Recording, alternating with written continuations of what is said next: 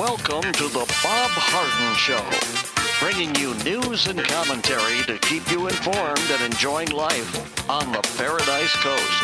And now, here's your host, Bob Harden. Good morning. Thanks so much for joining us here on the show. It's brought to you by the good folks at Johnson's Air Conditioning.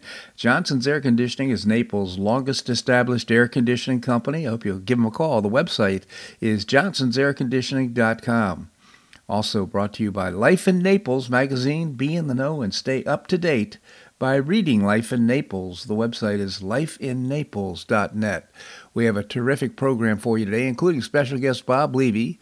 Bob is the chairman emeritus of the Cato Institute. We'll continue our discussion about, start a discussion about the highlights of the next Supreme Court term. Also, Professor Andrew Joppa will be joining us. He's also the author of Josephus of Oz. It is January 31st. Can you believe January is ending today? And on this day in 1950, U.S. President Harry S. Truman publicly announced his decision to support the development of the hydrogen bomb, a weapon theorized to be hundreds of times more powerful than the atomic bombs dropped on Japan during World War II. 5 months earlier, the United States had lost its nuclear supremacy with the Soviet Union successfully detonating an atomic bomb in their test site in Kazakhstan. Then, several weeks after that, British and U.S. intelligence came to the staggering conclusion that the German-born Klaus Fuchs, a top-ranking scientist in the United States nuclear program, was a spy for the Soviet Union. These two events and the fact that the Soviets now knew everything that the Americans did about how to build a hydrogen bomb led Truman to approve massive funding for the superpower race to compete in the world's first superbomb, as he described it in his public announcement on January 31st. On November the 1st, in 1952, the United States successfully detonated Mike, the world's first hydrogen bomb in the Pacific Marshall Islands. The 10.4 megaton thermonuclear device, built upon the Teller-Ulam principles of staged radiation implosion, instantly vaporized an entire island and left behind a crater more than a mile wide. The incredible explosive force of Mike was also apparent from the sheer magnitude of the mushroom cloud.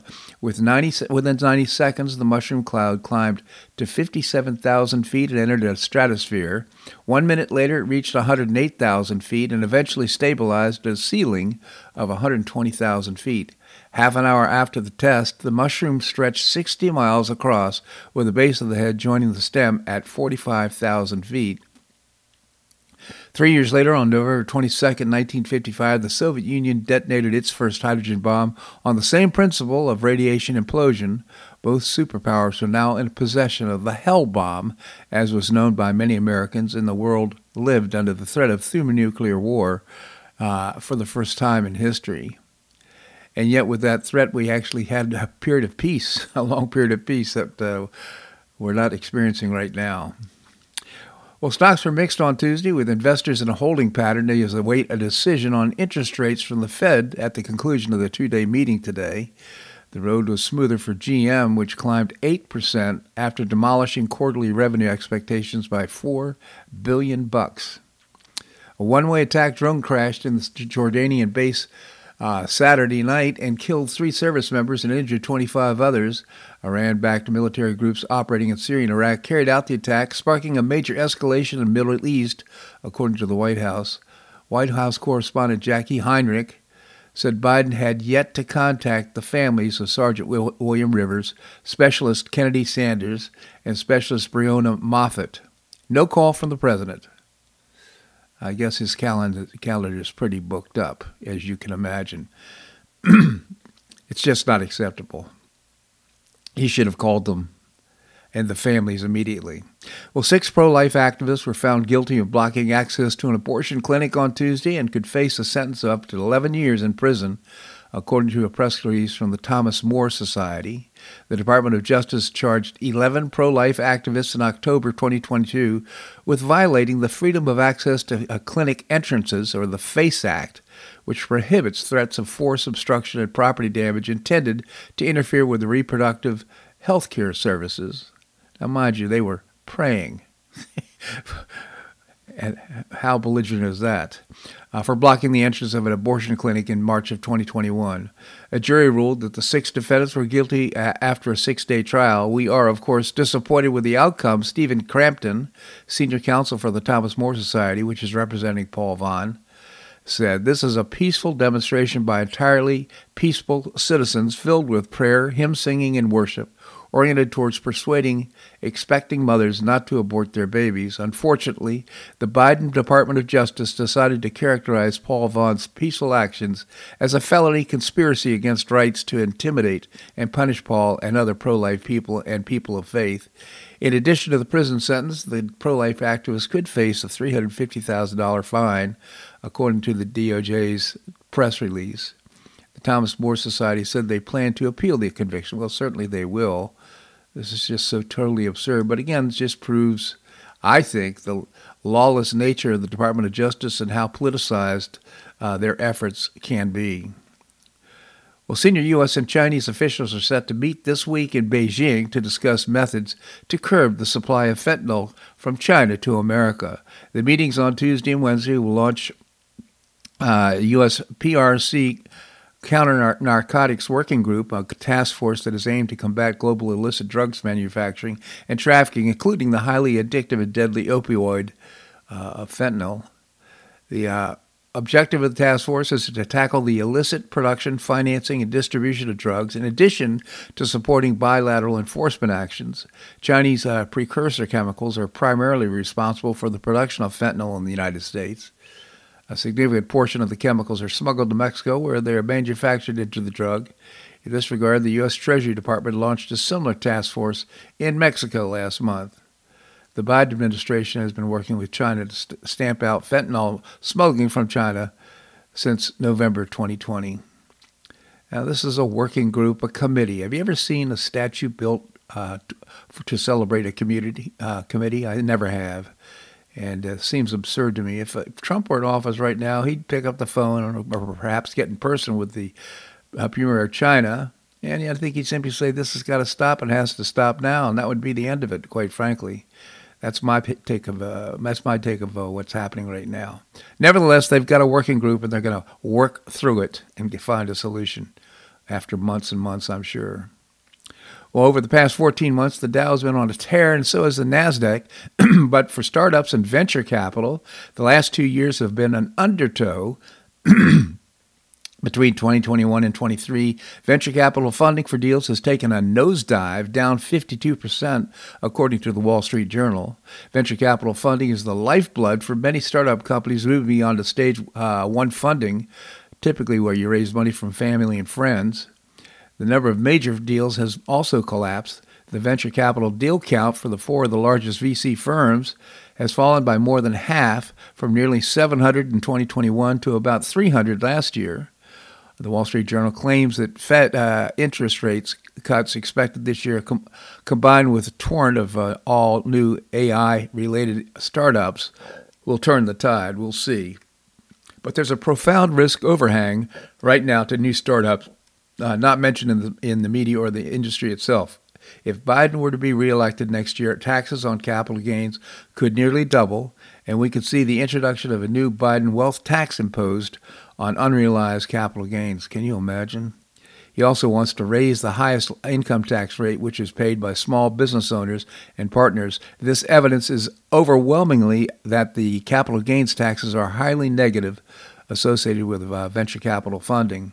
Who wants to invest in a risky venture that could lose everything, but when the government is threatening to snatch away 40% of the profits if there's any gain? Can you imagine that? Is that kind of the playing field you'd like to be on with as a venture capitalist, as a business startup?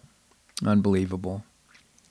Well, the commissioners of agriculture of 12 states have sent a blistering letter to the big banks all over their net zero pledges and their disastrous impacts, such as the policy will have on agriculture and food costs. Here's what they wrote. Achieving net zero greenhouse gas emissions in agriculture requires a complete overhaul of on-farm infrastructure, one of the goals of the NZBA. This would have a catastrophic impact on farmers. A proposed net zero roadmap the charges, costly charges to American farming and ranches operations, which are switching to electric machinery and equipment, installing on-site solar panels and wind turbines, moving to organic fertilizer, altering rice field irrigation systems, and slashing U.S. Meat consumption in half, costing millions of livestock jobs. To make matters worse, these charges will increase food costs and decrease food production at a time when global food demand is expected to rise dramatically. The green premium from low-emissions ammonia alone is predicted to increase fertilizer costs by up to 60% and food prices by up to 26%, even according to net zero proponents like the World Economic Forum. In other words, net zero fossil fuels could mean millions of people around the planet could go hungry, suffer malnutrition, or even starve. So this is some way to save the planet, isn't it? So this Green New Deal, we're seeing signs of failure of this plan all over the place, including with EVs. And now this announcement from the farming industry that and agriculture business that these Green New Deal plans are going to ruin the production of food around the globe. Well, Squad member Representative Cori Bush is now being investigated by the Department of Justice for misuse of federal funding in private spending. On Monday, the Department of Justice announced a subpoena on the floor of Congress without detailing who it was for. A watchdog group, the Nonpartisan Foundation for Accountability and Civic Trust, has demanded that the Federal Election Commission investigate the $62,000 she paid to her husband, Courtney Meritz, for security for a campaign account, according to the Daily Mail. When asked about the security before in an interview, Bush was adamant that she needed to spend the money on security. In the ethics complaint, by the way, this is a person that wants to reimagine the police, if you will, and now she needs extra security. What a hypocrite. In the ethics complaint, FACT Executive Director Kendra Arnold wrote, "It appears Representative Bush's campaign made a payment for services that was unnecessary or above fair market value because of her personal relationship with a payee. If so, these payments would qualify as either impermissible as payments to a family member or impermissible gift," Arnold added. Bush was married to Meritz in February 2023, according to a copy of her own office press release that was posted online. The congressional representative has spent $756,000 on security since she was elected in 2020 and has also been her largest expense. Unacceptable. Unbelievable. This segment of the show brought to you by the good folks at Johnson's Air Conditioning, Naples' longest established air conditioning company. I hope you'll visit johnsonsairconditioning.com. Also brought to you by Life in Naples magazine. Be in the know and stay up to date by reading Life in Naples. The website is lifeinnaples.net. Coming up, Bob Levy, Chairman Emeritus of the Cato Institute. That and more right here on The Bob Harden Show on the Bob Harden Broadcasting Network.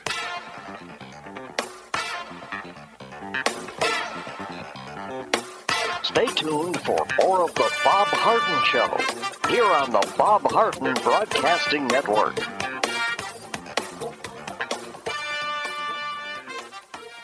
I'm Bob Harden, the host of the Bob Harden Show. One of my favorites for breakfast or lunch is Lulabee's Diner, providing great service, fabulous food, and a rockin' good time. Lulabee's Diner is a throwback to the 60s, complete with great music and a fabulous 60s decor. What I like best is a blend of great food, great value, and terrific service. Most of the friendly waitstaff has been part of Lulabee's for years. I enjoy the great choices for breakfast and lunch, and you'll find the menu has everything and anything to satisfy your taste. Lulabee's offers catering, party platters, lunch boxes, and more. Lulabee's Diner will quickly become one of your favorites for breakfast or lunch. No reservations are needed. Check out the website at lulabees.com and stop by Lulabee's Diner, open from 8 a.m. until 2 p.m. 7 days a week. And now serving dinner 4 to 8 p.m. Wednesdays through Saturdays, a terrific menu. Lulabee's Diner in the Green Tree Shopping Center at the corner of Immokalee and Airport Pulling Roads. Stop by Lulabee's Diner for fabulous food and for a forever cool rockin' good time.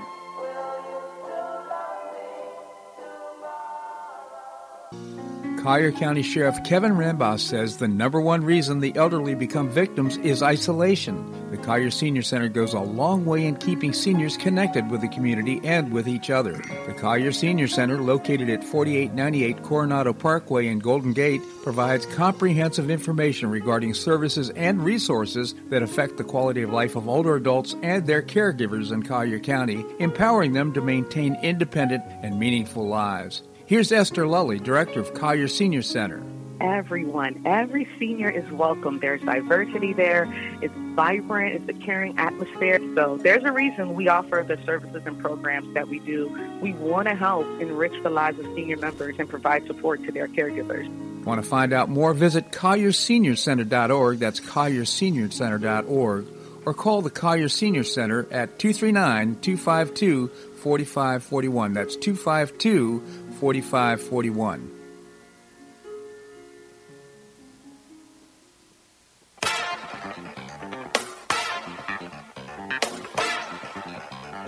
Welcome back to the Bob Harden Show. And now here's your host, Bob Harden. Thanks so much for joining us here on the show. We're providing you news and commentary rooted in a commitment to individual liberty, personal responsibility, limited government, and the rule of law. Coming up, we're going to be visiting with Professor Andrew Joppa. Right now we have with us Bob Levy. He is the Chairman Emeritus of the Cato Institute. Bob, thank you so much for joining us. Always a pleasure, Bob. Good to be with you. Thank you, Bob. Tell us about the Cato Institute.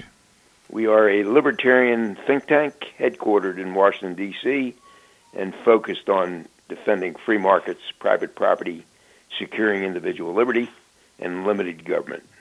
cato.org on the web.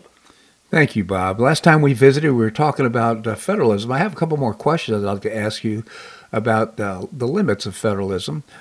What's likely to happen, and what's going to be the impact of leaving abortion now that we've passed the law overturning Roe v. Wade, leaving it up to the states? So the states are going to be exercising what's called the police power. It's an unusual name because it refers not just to police, but to the control over things like health and safety and welfare, and even, in some cases, morals. So we're going to leave it up to the state legislatures when it comes to abortion. It's an imperfect solution because there's still a lot of questions that are going to remain. What do you do about rape and incest? How about if the mother's health is impaired? What about people that cross state lines and they have a trouble meeting the financial needs to do so? But, bear in mind that federal intervention wouldn't make those problems go away. Right. They still exist. And a single set of nationwide rules, if we had that would negate the role that the states play as experimental labs in our federalist system. So if a state establishes objectionable rules, the options are either vote for different legislators or travel to a state that has more congenial rules. And if the traveling is too costly, then financial aid, preferably private aid, would certainly be appropriate. Right. But what's not appropriate, indeed what I think is unconstitutional, is for the residents of, say, California to impose their rules on the residents of Texas or vice versa. And in the Dobbs case, the Supreme Court didn't decide the rules. It decided who's going to make the rules. Sounds like a good outcome to me. So are there circumstances that would justify federal intervention on abortion? Yeah, it might be constitutionally justified if a state barred interstate shipment of abortion-related items in violation of the Commerce Clause, or maybe if a state imposed, say, a 30-year prison term for doctors who perform abortions. That might be considered cruel and unusual punishment. And, the 14th Amendment might justify federal intervention if there were different abortion rules for whites and blacks. That would flout the Equal Protection Clause. Or even if a state banned abortions, even when a mother's life was at stake, which might defy the Due Process Clause. But, you can address those cases as they arise. Roe v. Wade was a much broader application. It sought, I think, without constitutional authorization, to establish a generalized national right to abortion. Mm-hmm. And in Dobbs, the Supreme Court said no and invoked the principles of federalism, that one of the centerpieces of our constitutional system. Thank you for that, Bob. You know, in fact, the Supreme Court is taking up a case about abortion this term. We'll be talking about the cases that the Supreme Court will be taking a look at here in just a moment. But that's kind of an interesting one because it involves getting mail order drugs in order to create or start an abortion process. Indeed. There will be a big case about mifepristone. Yes. So let's talk about the Supreme Court agenda for 23-24 term. For background purposes, what were the major holdings from 2 years ago in 2021 and 22? Well, it was a blockbuster term, as we mentioned, overturning Roe v. Wade, essentially letting each state set its abortion rules, plus establishing a new framework for reviewing gun regulations and blocking the Biden administration from mandating vaccinations for private companies, and affirming that greenhouse gases under the Clean Air Act was what the court called a major question that can't be delegated to the EPA unless Congress issues a clear statement giving the agency broad authority.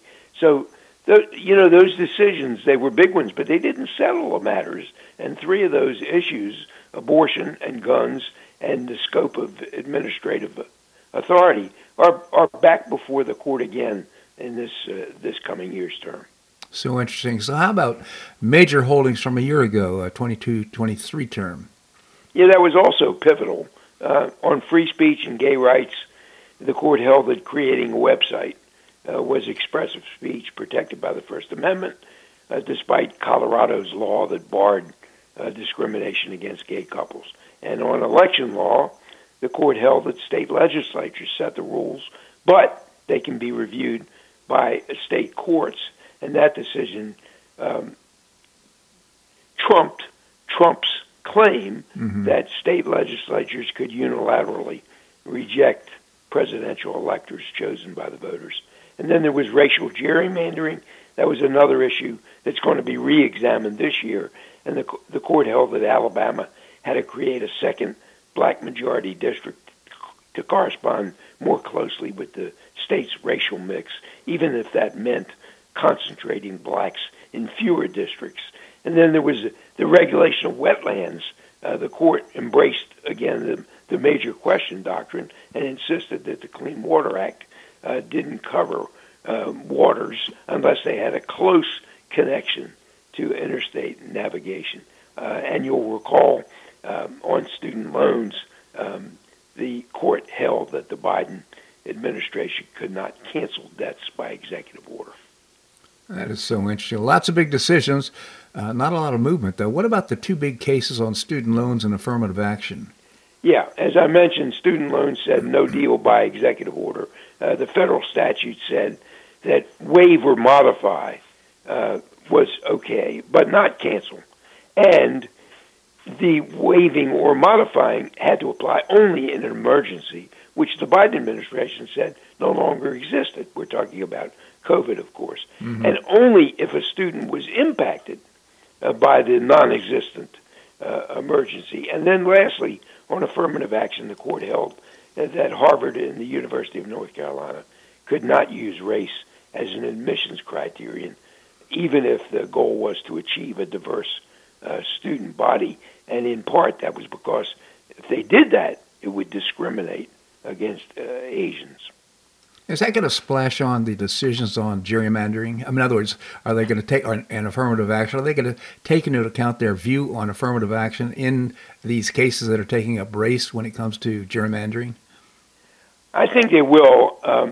Not so much on gerrymandering, but certainly on these DEI, diversity, equity, and inclusion programs that are now going to be challenged because the affirmative action case basically said you can't be practicing identity politics, having the government enforce that. So if the government is pressuring these corporations to include DEI programs, I suspect there's going to be a lot of challenge to those programs, even if they're done by private corporations. Well, Bob, I tell you, I don't think I remember a year, or at least to me, it's that the Supreme Court has played a more important role in making important decisions about constitutionality of what's going on in the government. Was the court ideologically divided, as critics have charged? Well, critics said so, but I think they were mostly wrong. Only 5 out of last year's 59 decisions were split along liberal versus conservative lines, and that's a lower number than any of the previous 6 years. And the most conservative justices, that's Thomas and Alito, they dissented more than the most liberal justices, which is Jackson and Sotomayor. In fact, Sotomayor was in the majority 82% of the time, and Jackson 84%. Of course, we don't know if that pattern is going to persist this year, and there are some important cases that could well separate the conservatives from the liberals. We're going to talk about some of those cases. Typically, the court decides about 60 to 70 cases annually. That's out of roughly 8,000 petitions for review that they receive each year. So the cases we're going to talk about are really the cream of the crop, and they very much warrant discussion because of the impact they're going to have on public policy. Well, that kind of sets the pins for next week's discussion. We're going to talk about some of the cases that the Supreme Court will be reviewing. In the meantime, Bob, I just genuinely appreciate your commentary here in the show. Thank you so much for joining us. My pleasure, Bob. Good to be with you. Thank you, Bob. And again, the website is cato.org, cato.org. Okay, coming up, Andrew Joppa, professor and author of Josephus of Oz. That and more right here on The Bob Harden Show on the Bob Harden Broadcasting Network.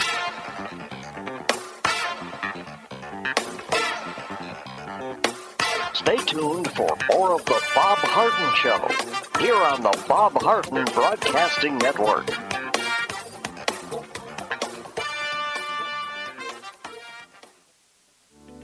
Are you looking to buy or sell a home? Make it a convenient and stress-free experience by calling the dynamic and trustworthy husband and wife team of Megan and Matt Chionis with Gulf Coast International Properties. Find out about their unique and complimentary post-closing concierge services not offered by other area agents. Matt and Megan Chionis give you the competitive advantage to command a premium price for your property. They personally attend all showings, create a marketing strategy for your property, and offer that complimentary concierge service to your potential buyer. This hands-on approach has helped them set several sales records in Pelican Bay and many at near-record prices. Megan and Matt Chionis understand that as an affluent buyer-seller, your needs and desires are unique. You deserve this level of service. Megan and Matt Chionis are passionate about the Naples lifestyle and they want you to enjoy it too. Call Megan and Matt Chionis with Gulf Coast International Properties at 239-269-5310. That's 239-269-5310. You have questions about your retirement? Ameriprise Private Wealth Advisor Jason Nardella with Nardella Financial Group, a private wealth advisory practice of Ameriprise Financial Services, LLC, can help.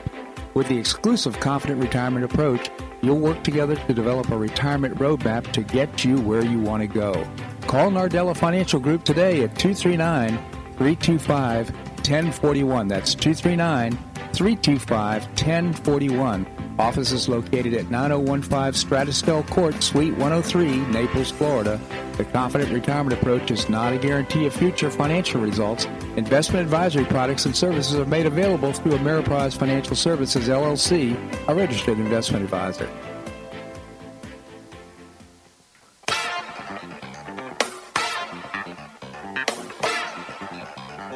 Welcome back to the Bob Harden Show. And now here's your host, Bob Harden. Thanks so much for joining us here on the show. It's brought to you in part by Tim Garrett, candidate for Collier County Supervisor of Elections. Tim's a 33-year resident of Collier County, a military veteran, a retired sheriff's officer, and a graduate of the FBI National Academy. He stands for safe, secure, ethical elections in Collier County. Vote for Tim Garrett and check out his website, votefortimgarrett.com. Paid for by Tim Garrett, Republican for Collier County Supervisor of Elections. We have with us Professor Andrew Joppa, professor and author of Josephus of Oz. Andy, thank you so much for joining us here on the show. Good morning.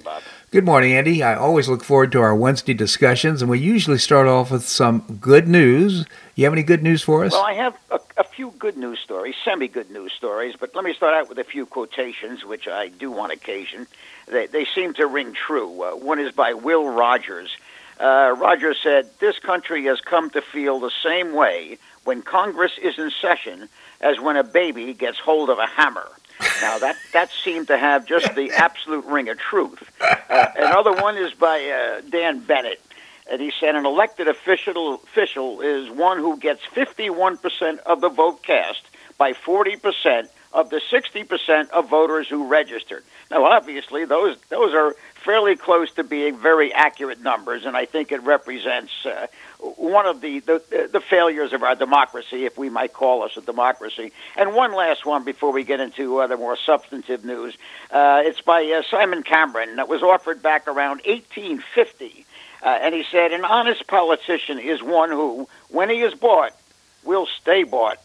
Now, that again, all seem to satisfy my inner angst about the political process, Bob. So from there, we will move into a couple of good news stories. Andy, could I offer you a quote one of my favorites? Absolutely. Okay, so he says, and this is Mark Twain now, he says, he's always so wise, "What gets us in trouble is not what we don't know, it's what we know for sure that just ain't so." Oh, there is no more valid truth in the whole world than that. And people think of Mark Twain as this good old boy, laid back and a gentle humorist, but he was a penetrating commentator on the American scene. So if you get into any deep reading of Mark Twain, you'll find some remarkable things that will surprise most readers, Bob. Absolutely, and I'll also point out that I've read everything that he wrote, and one of the things is that later in his life he became much more dark and sinister in his view of the American political process.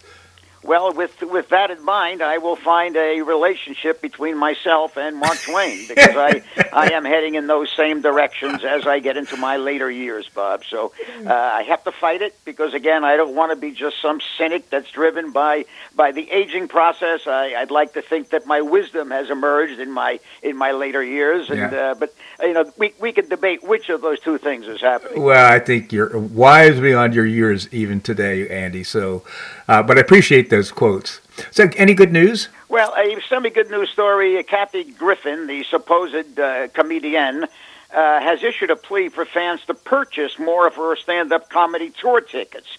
As she admitted, they were not selling well. Now, I'm always of the mind it's a good news story when somebody on the deep left finds some obvious form of pushback against who they are, and right. I think that's obviously what's going on with Kathy Griffin. No one, or very few people, actually want to see her perform, at least not for money.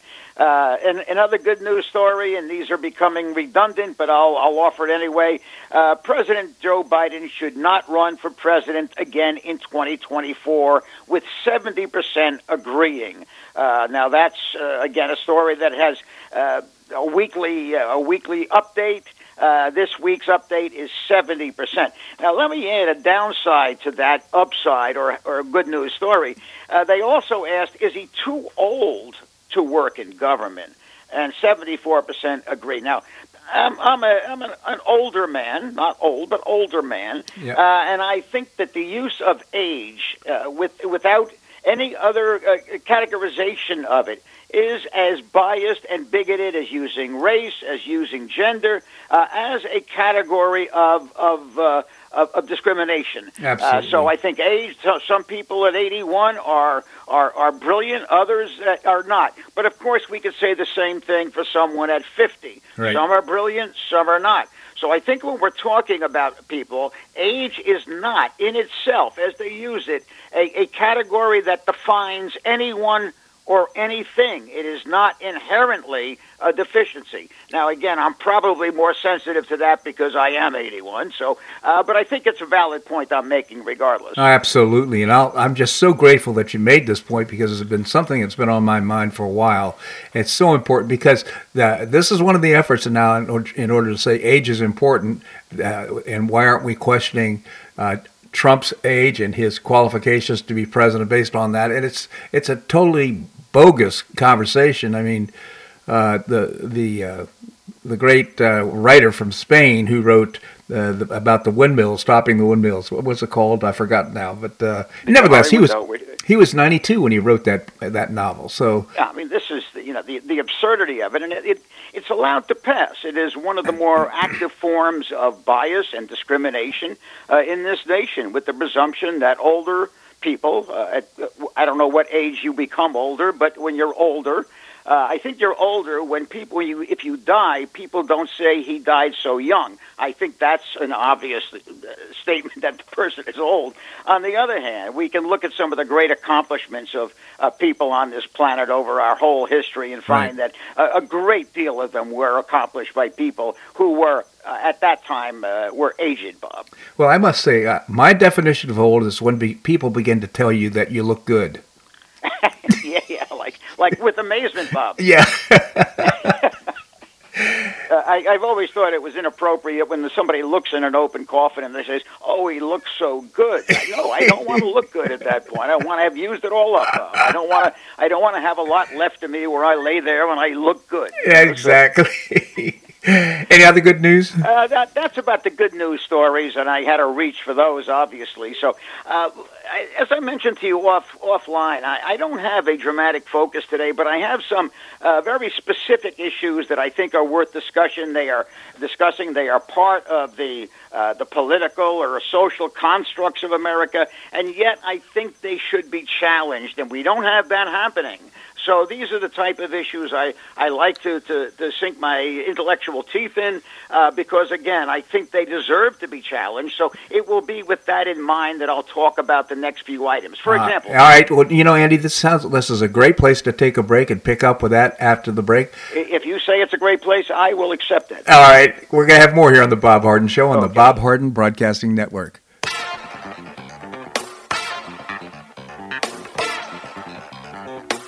Stay tuned for more of the Bob Harden Show here on the Bob Harden Broadcasting Network.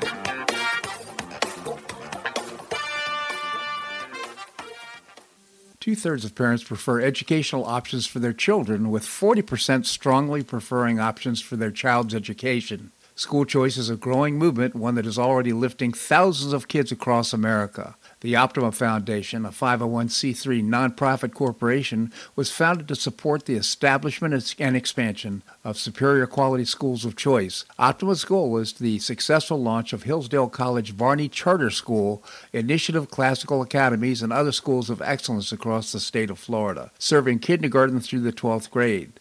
The mission is to train the minds and improve the hearts of young people through a content-rich classical education in the liberal arts and sciences with instruction in the principles of moral character and civic virtue. And a terrific product of the process, Naples Classical Academy has already opened here in Naples. You can find out more by visiting the website optima.foundation. Help children in Florida optimize their educational opportunities. Visit www.optima.foundation. Do you suffer from joint pain in your shoulders, hips, or knees? I was suffering from debilitating pain in my knees. On a referral, I saw Dr. George Markovich with the Institute for Orthopedic Surgery and Sports Medicine. He successfully treated my symptoms and pain for several months. Finally, having exhausted all alternatives for pain management, Dr. Markovich and I agreed that surgery was my best alternative. Dr. Markovich replaced both of my knees in 2006, and I now have full range of motion in both knees, and I have no pain. I now play golf and exercise free of debilitating pain in my knees. Don't suffer needlessly with joint pain. Call orthopedic surgeon Dr. George Markovich with the Institute for Orthopedic Surgery and Sports Medicine at 482-5399. That's 482-5399. He did a great job for me, and he'll help you too.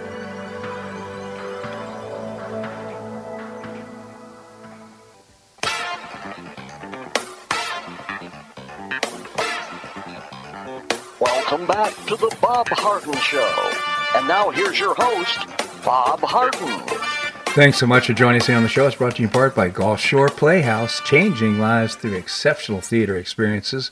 And you can find out more and get some tickets to some great upcoming performances. Visit the website gulfshoreplayhouse.org. We have with us Andrew Joppa, professor and author of Josephus of Oz. Again, Andy, thank you so much for joining us here on the show. Good to be here, Bob.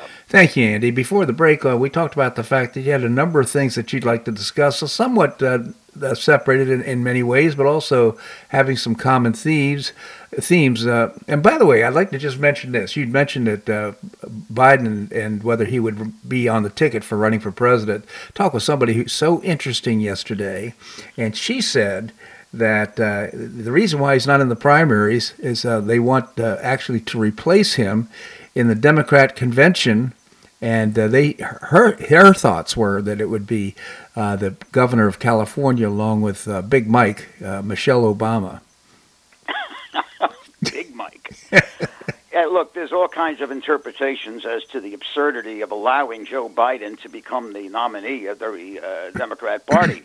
It's hard to imagine. I have positioned it as it only takes place if the election results are already guaranteed through the manipulation of the vote that's going on right now before the fact. Right. That's just my view. I have nothing to substantiate that except that I know the Democratic Party well enough to understand that if it can be done, it is being done, Bob. Right, so right. That would be my interpretation of what Joe Biden represents. I would agree with that, Andy. So, but I interrupt your train of thought. What are some of the things that you'd like to discuss? Well, these are things that sort of gnaw at me because there's so little pushback or even any pushback in terms of the damage that they do. The first one I'll just bring up, Bob, is jury selection. Now, jury selection at this point in America takes place with this process of very, very filtered process of choosing jurors. I mean, we can look at the Trump trials and say, how can there be that many idiotic jurors? Mm-hmm. And the answer is, well, they are selected because of their idiocy.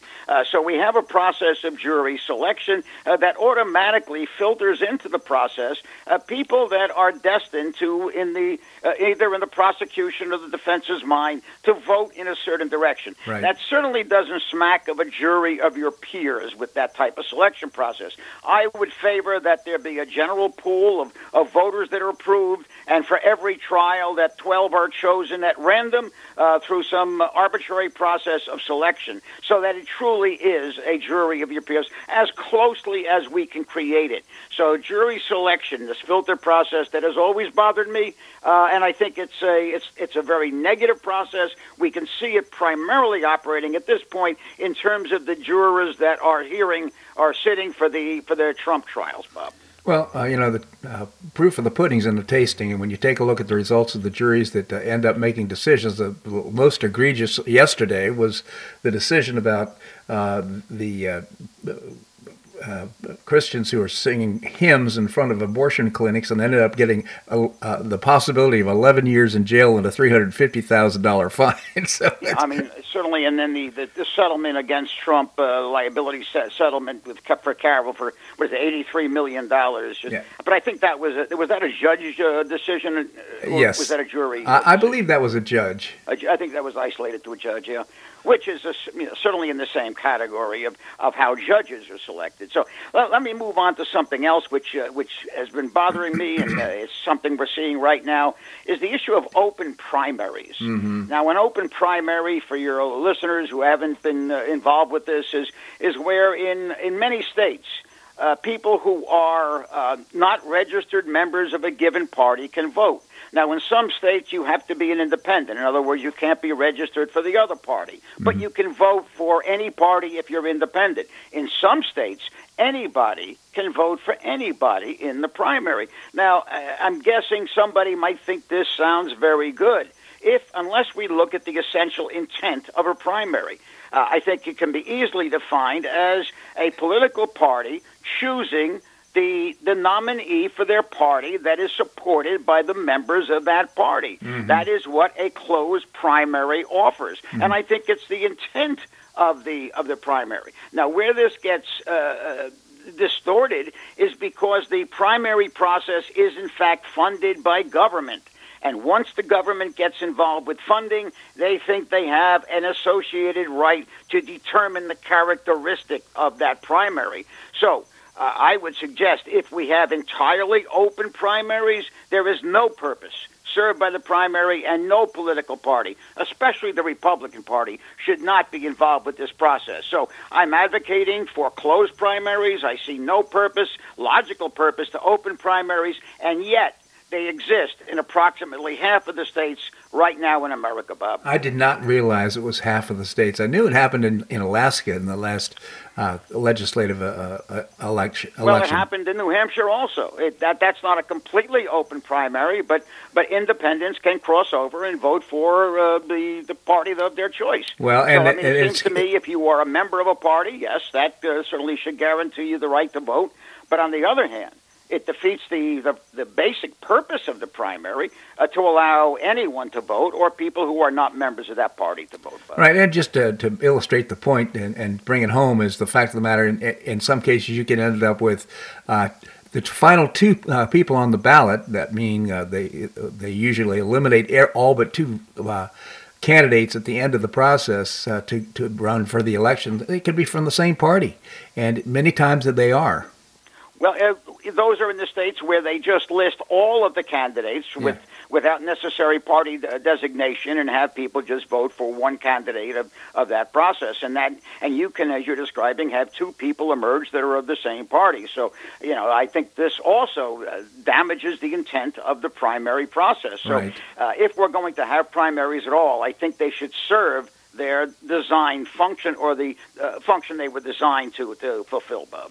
Well, the other thing that happens, too, is you could have rank voting. You vote for your first, second, third choice, which really complicates things and creates all kinds of opportunity for fraud in the election process. Well, you're absolutely correct. I can create an intellectual defense of ranked choice, but when it comes to reality of assessing ranked choice, you're describing it exactly, Bob. The complexity of it just allows for a greater opportunity for manipulation of that final vote count. Open primaries, I think that's one of the important things. What about the Supreme Court?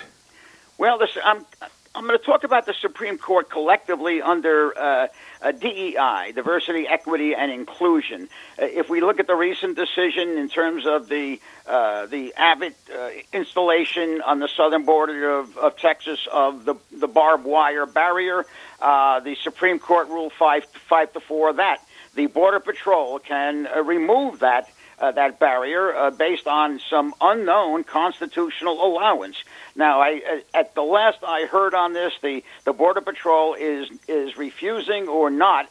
I'm not sure they're using the word refusing, but they're not taking apart that barbed wire. So that may be a very good news portion of that story. Right. But if we look at the Supreme Court right now, we have 4 people on that court that are there primarily, maybe exclusively, because they are DEI appointees. You have Ketanji Brown Jackson, you've got Sotomayor, you've got Kagan, and I think Barrett also is in that category. So in the 5-4 decision, suggesting what I just talked about in terms of the barbed wire, you have Ketanji Brown Jackson, Sotomayor, Kagan, and Barrett coupling with the inexplicable John Roberts, who I have no understanding of John Roberts' mindset, but that's a DEI construct. Now, if we extend this further, there are many interesting stories that pertain particularly to United Airlines and Boeing.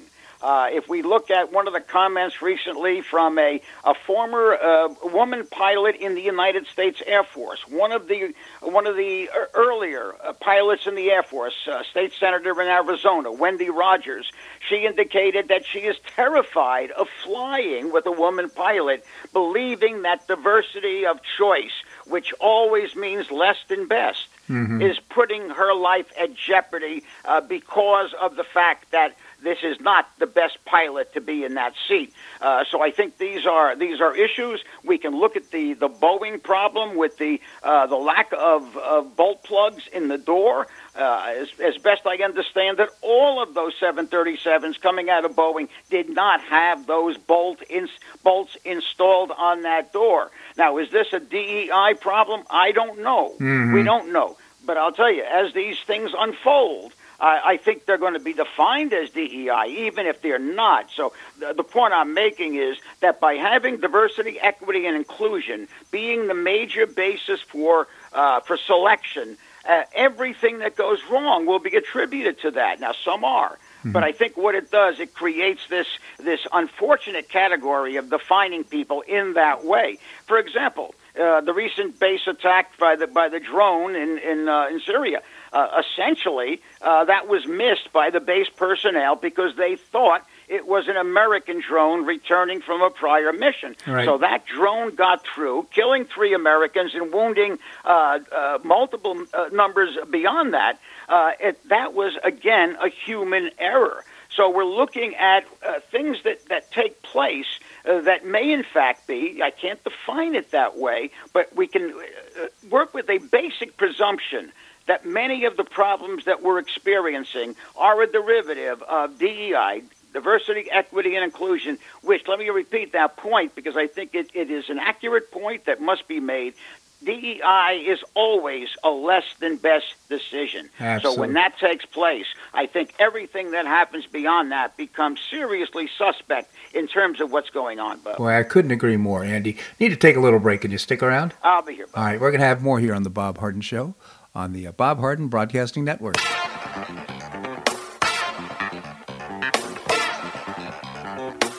Stay tuned for more of the Bob Harden Show here on the Bob Harden Broadcasting Network.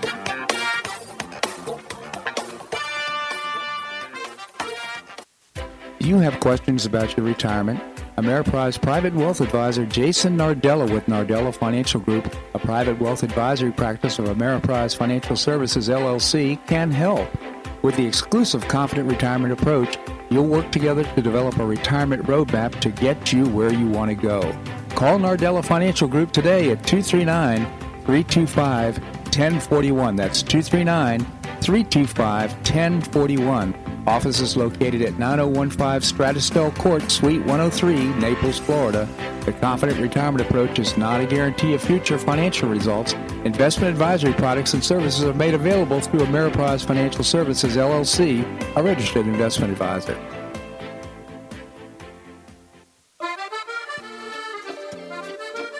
Blue Provence Restaurant is a favorite dining destination for many Neapolitans, including Linda and myself. Blue Provence, located in a historic building in the heart of Old Naples at Creighton Cove, offers a mix of French bistro cooking with bold, fresh Floridian flavors.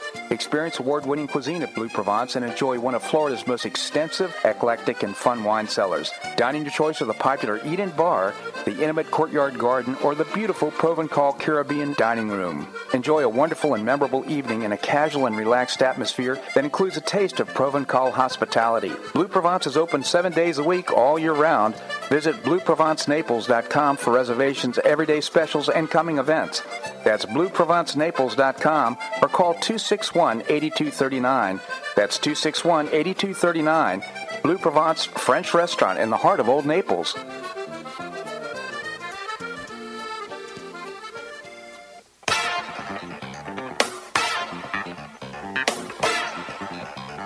Welcome back to the Bob Harden Show. And now here's your host, Bob Harden. Thanks so much for joining us here on the show. It's brought to you in part by the Foundation for Government Accountability. I hope you'll check out the website, thefga.org. We continue our conversation with Professor Andrew Joppa. Again, Andy, thank you so much for joining us here on the show. Good to be here, Bob. Thank you, Andy. So we're picking up here with some of the things you were discussing that are on your mind. For example, open elections and the Supreme Court. Jury selection, that whole series of government constructs that I think are damaging or inappropriate. So let me just add one more to that pile, because this is one that I have a personal involvement with. I stand actively against government actively promoting behaviors that are addictive. Now, I know that this will put me in the vast minority as I say this, but government right now, because of the tax revenues in many states, actively promotes the use of cannabis, of the use of marijuana. Mm-hmm. Now, again, we could debate forever whether or not it should be legal or illegal. That's a whole different discussion. I'm not talking about that. I'm talking about the government promotion of this kind of addictive behavior as a basis for making revenues from that source. That has bothered me. I think it's inherently immoral, and I think it's inherently inappropriate. There's also another one, which is the government active support and promotion of gambling. Yes. Now, we've seen this with the lotteries, and we've seen this with the scratch-offs and so forth. I mean, the amount of gambling going on in this country is enormous. Yes. Of course, now we've got legalized sports betting, which is taking place. Now, my personal involvement with this issue is my father, Bob, was an addicted gambler. I think most people have no understanding of the absolute power of this over a human being. Right. Addiction to gambling. It can drive every moment of every day of their lives. Right. To me, for government to actively support things that are gambling, that is inherently inappropriate. Right. Again, I'm not going to suggest that I would move to eliminate all gambling. I'm not in that category. Right. But in terms of government support, essentially as a basis for raising revenue, I think it is immoral. I would also think in a way it is illegal, Bob. Well, I couldn't agree more. And the fact of the matter is we do promote things that are addictive. And at some level, we've got to express real concern about that because many people they have this, gambling actually has a physiological reaction and the way our bodies react, it becomes addictive. And it's very scary. So I don't know if we have enough barriers up to prevent, or to help people deal with their addiction if, in fact, they get caught up in this. Well, I think they have little disclaimers on all of the ads, Yeah. that the you have to control your involvement with this and not use money that's the mortgage money. But you can't tell that to an addicted gambler. No. I've seen my father leave the house at 11 o'clock at night during a snowstorm to get a bet in. I mean, this is a powerful addiction, and I think and it's not just a rare addiction. The risk-taking instinct is built into the human process, and when it becomes exaggerated, as it does with the addicted gambler, it is the entirety of their lives, Bob. So we're talking about something that's in that category. I just don't think it's something that the citizens of a nation should be supporting with their tax money to get tax money, Bob. Well, thank you for that, and thank you for your the disclosure and transparency. That I think that's helpful to our listeners. Well, sometimes you have to get a little personal so that the experience can be given a depth that just a general remark would not offer. So I offer that in that context. My father was a good man, maybe even a great man in many ways, but he was an addicted gambler, Bob, and it damaged his life and our lives dramatically. So interesting. Well, thank you for that, Andy. So, Andy, we're about to wind up. Anything else on your mind? Let's see. Now we only have a little while. Let me just point out the absurdity of Cori Bush. Now, I don't know whether you've been following that story and her misuse of some of her security funds. She is using a security person, one of her personal background people, let's call him, Nathaniel Davis, who claims he's 109 trillion years old. And he also claims that the Jews control the world. Cori Bush has paid him $137,000 since 2020. This is a person that is ill-equipped for any kind of real security role. This is obviously just a misuse of the funds set aside for her security. Cori Bush also comes from a religious branch, and yes, I'm going to attack this. She comes from a religious group that not only promotes faith healing, that can be debated, but on the other hand, they say they have resurrected people from the dead. So here we have a representative of our government who is involved with some of the most absurd concepts, and of course that is not unusual for many people, elected people on the left, Bob. Yeah. Cori Bush is just my immediate example of that phenomenon. Absolutely. Well, Andy, I just genuinely appreciate your commentary here in the show. Again, Andrew Joppa, professor and author of Josephus of Oz. Off topic for today's discussion, but a terrific read, Josephus of Oz. Andy, really appreciate your commentary on the show. Thanks so much for joining us. Does that mean you're paying today, Bob? No. We're having breakfast together right after this, so the answer is no. I'll see you later. All right. Thank you so much. Well, that's a wrap here in today's show. I hope you enjoyed it. I certainly did. Learned a lot. We've got some great guests for tomorrow's show, including Keith Law, co-founder of the Florida Citizens Alliance, Seton Motley, the founder and president of Less Government, Dr. George Markovich, orthopedic surgeon, and the former mayor of Naples, Bill Barnett. I hope you make it a great day on the Paradise Coast or wherever you are. Namaste.